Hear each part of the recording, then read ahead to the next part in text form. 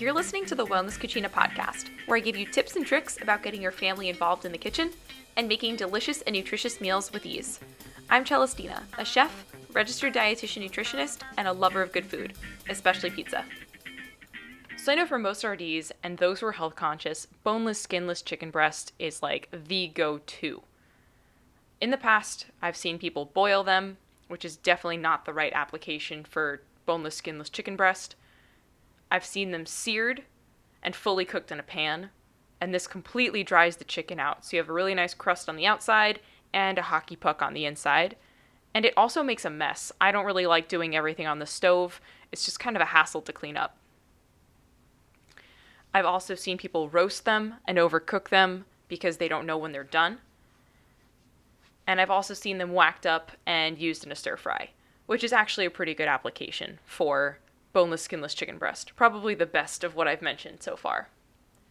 I've also heard of people brining them, which is absolutely delicious and makes for a really juicy and tender product. But if you're trying to put dinner on the table quickly on a random weeknight, ain't no one got time for brining. You know what I'm saying? So, like I said earlier, the stir fry and the roasting are probably the best applications for boneless, skinless chicken breast. And let's talk a little bit about baking versus roasting. Essentially the same thing, but baking is saved for pastries. Roasting is saved for meats, veggies, things that are a little bit heartier. So your savory items, really. Baking can typically be done at a lower temperature, whereas roasting is going to be like 375 or above, essentially. That's kind of the basics of baking versus roasting. So if you look at a boneless, skinless chicken breast, obviously there's no bones, there's no skin, there's a very minimal amount of fat. Because they're so lean, they need to be cooked pretty quick in order for them to stay juicy. So my go-to way, I call this the messless way to cook a chicken breast. It's all in the oven, and you're still going to get a really nice sear on it, which is what we all want. So, preheat your oven to 425 degrees. I cook everything at 425 just because it's super easy. It's my go-to number. Roast everything, cook everything, probably do some rustic pastries at that temperature, which is too high for them, but it still works. 425, go-to. Always remember that. So preheat your oven to 425. Heat your favorite cast iron in there while the oven is preheating. I have an 8-inch cast iron, but if you have one that's a little bit bigger, go for it. Heat that bad boy up in there. If you're cooking for a family of like 4 or more, I recommend preheating 2 cast irons at the same time so that the chicken breasts are spread out on 2 and you're not overfilling either of those 2 pans. So once your cast irons are preheating, you want to work on the chicken. So take any of the excess fat off, add some salt, add some pepper, add some seasonings, whatever that looks like for you. Once your oven's up to temp and your pans have been preheated as the oven has heated, pull those pans out, obviously with oven mitts, because they are hot. Please remember that they're hot. I always have a tendency of grabbing for the pan when it's on the stove after I pull it out of the oven, and I always regret it because there's always a burn on my finger. So please use your oven mitts while you're doing this. So after you've removed the pan from the oven, add 1 to 2 tablespoons of olive oil and spread it out. Remember here, you want to use a refined olive oil, not extra virgin. Extra virgin cannot handle this temperature and it will get funky. Once you've spread the olive oil out, I like to do this with a paper towel. So you put some of the olive oil on a paper towel and then using tongs, spread it out on the pan. The best way to not get burnt. So once you've done that, place the chicken serving side down on the pan. So this is the pretty side, not the side that had the bone attached to it, but the side that would have faced the outside of the bird. You want to place that face down on the pan, and it should sizzle. So your pan should be hot, there should be some sizzle. And remember, not to overcrowd the pan.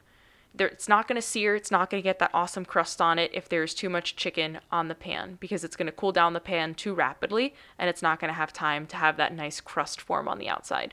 So if you have an 8-inch pan, I recommend doing 3 maximum. 2 is ideal, but 3 maximum on one of those 8-inch pans. Obviously, if you have a larger pan, you can do a larger piece of chicken.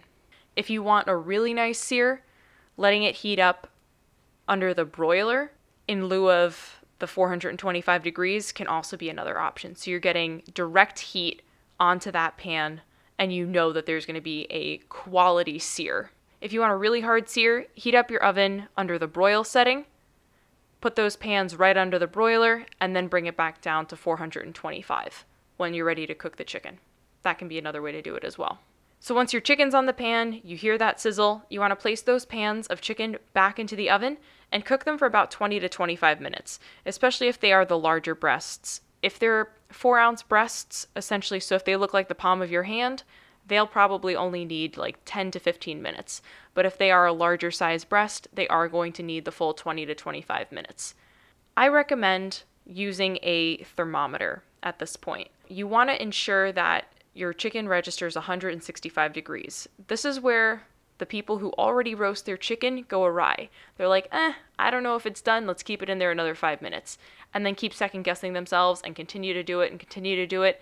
And then you end up with a hockey puck, a dry, gross hockey puck.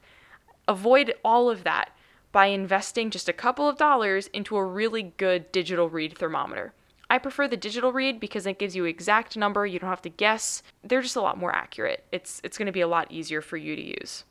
So using that digital read thermometer at the 25 or 20 minute mark, place the thermometer into the thickest piece of the breast. And I do it from the side. So if you look at the chicken from the side where it's flatter and thinner rather than from the top view, you're going to get a more accurate reading. So you want to put the thermometer into the thickest part of the breast from the side, about halfway through, and that's going to get you the most accurate temperature reading. Check out the show notes for the recommendation that I have for a digital read thermometer. This one's affordable and it works really, really well. And it also has the temperatures of the meats on the side of it, so that's helpful as a reference as well. Once your chicken is at 165, you want to remove it from the oven and allow it to rest. Move it from the hot pan onto a plate or a cutting board and allow it to rest for 3 to 5 minutes. It's going to cool down a little bit, but this resting process is also going to be really essential to keep those juices back in. So the ones that have left the chicken are going to come back in and rehydrate the chicken. That's extremely important for juicy chicken. Once you've allowed it to rest, at this point you can slice it or serve it whole, serve it with the sauce, whatever that looks like for you. But this is going to be the juiciest roasted, boneless, skinless piece of chicken breast you will ever have.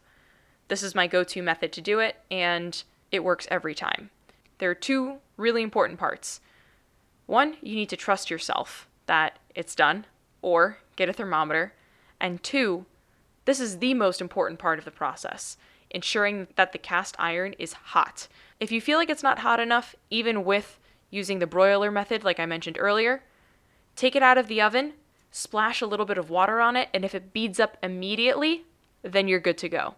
So if you're not sure if it's hot enough, do that little test and then put your oil on it, and then you will be set to sear your chicken beautifully. If you guys do this at home, take a picture of your chicken breast and post it on your Instagram and tag me at chef_RDN. I would love to see it. 3 main takeaways. 1, preheat your oven to 425. 2, place your chicken on your preheated cast iron pan to get a good sear. 3, allow your meat to rest.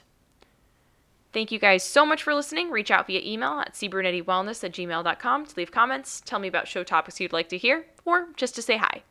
Check out Wellness Cucina's Instagram at chef_RDN for cooking tips, recipes, and IGTV videos that relate to the podcasts. If you're interested in learning more about how you and your family can build stronger bonds while gaining kitchen confidence, schedule a complimentary call. Link is in the show notes. Tune in next Monday when we'll be talking about grilling fruits and veggies, just in time for grillin' season.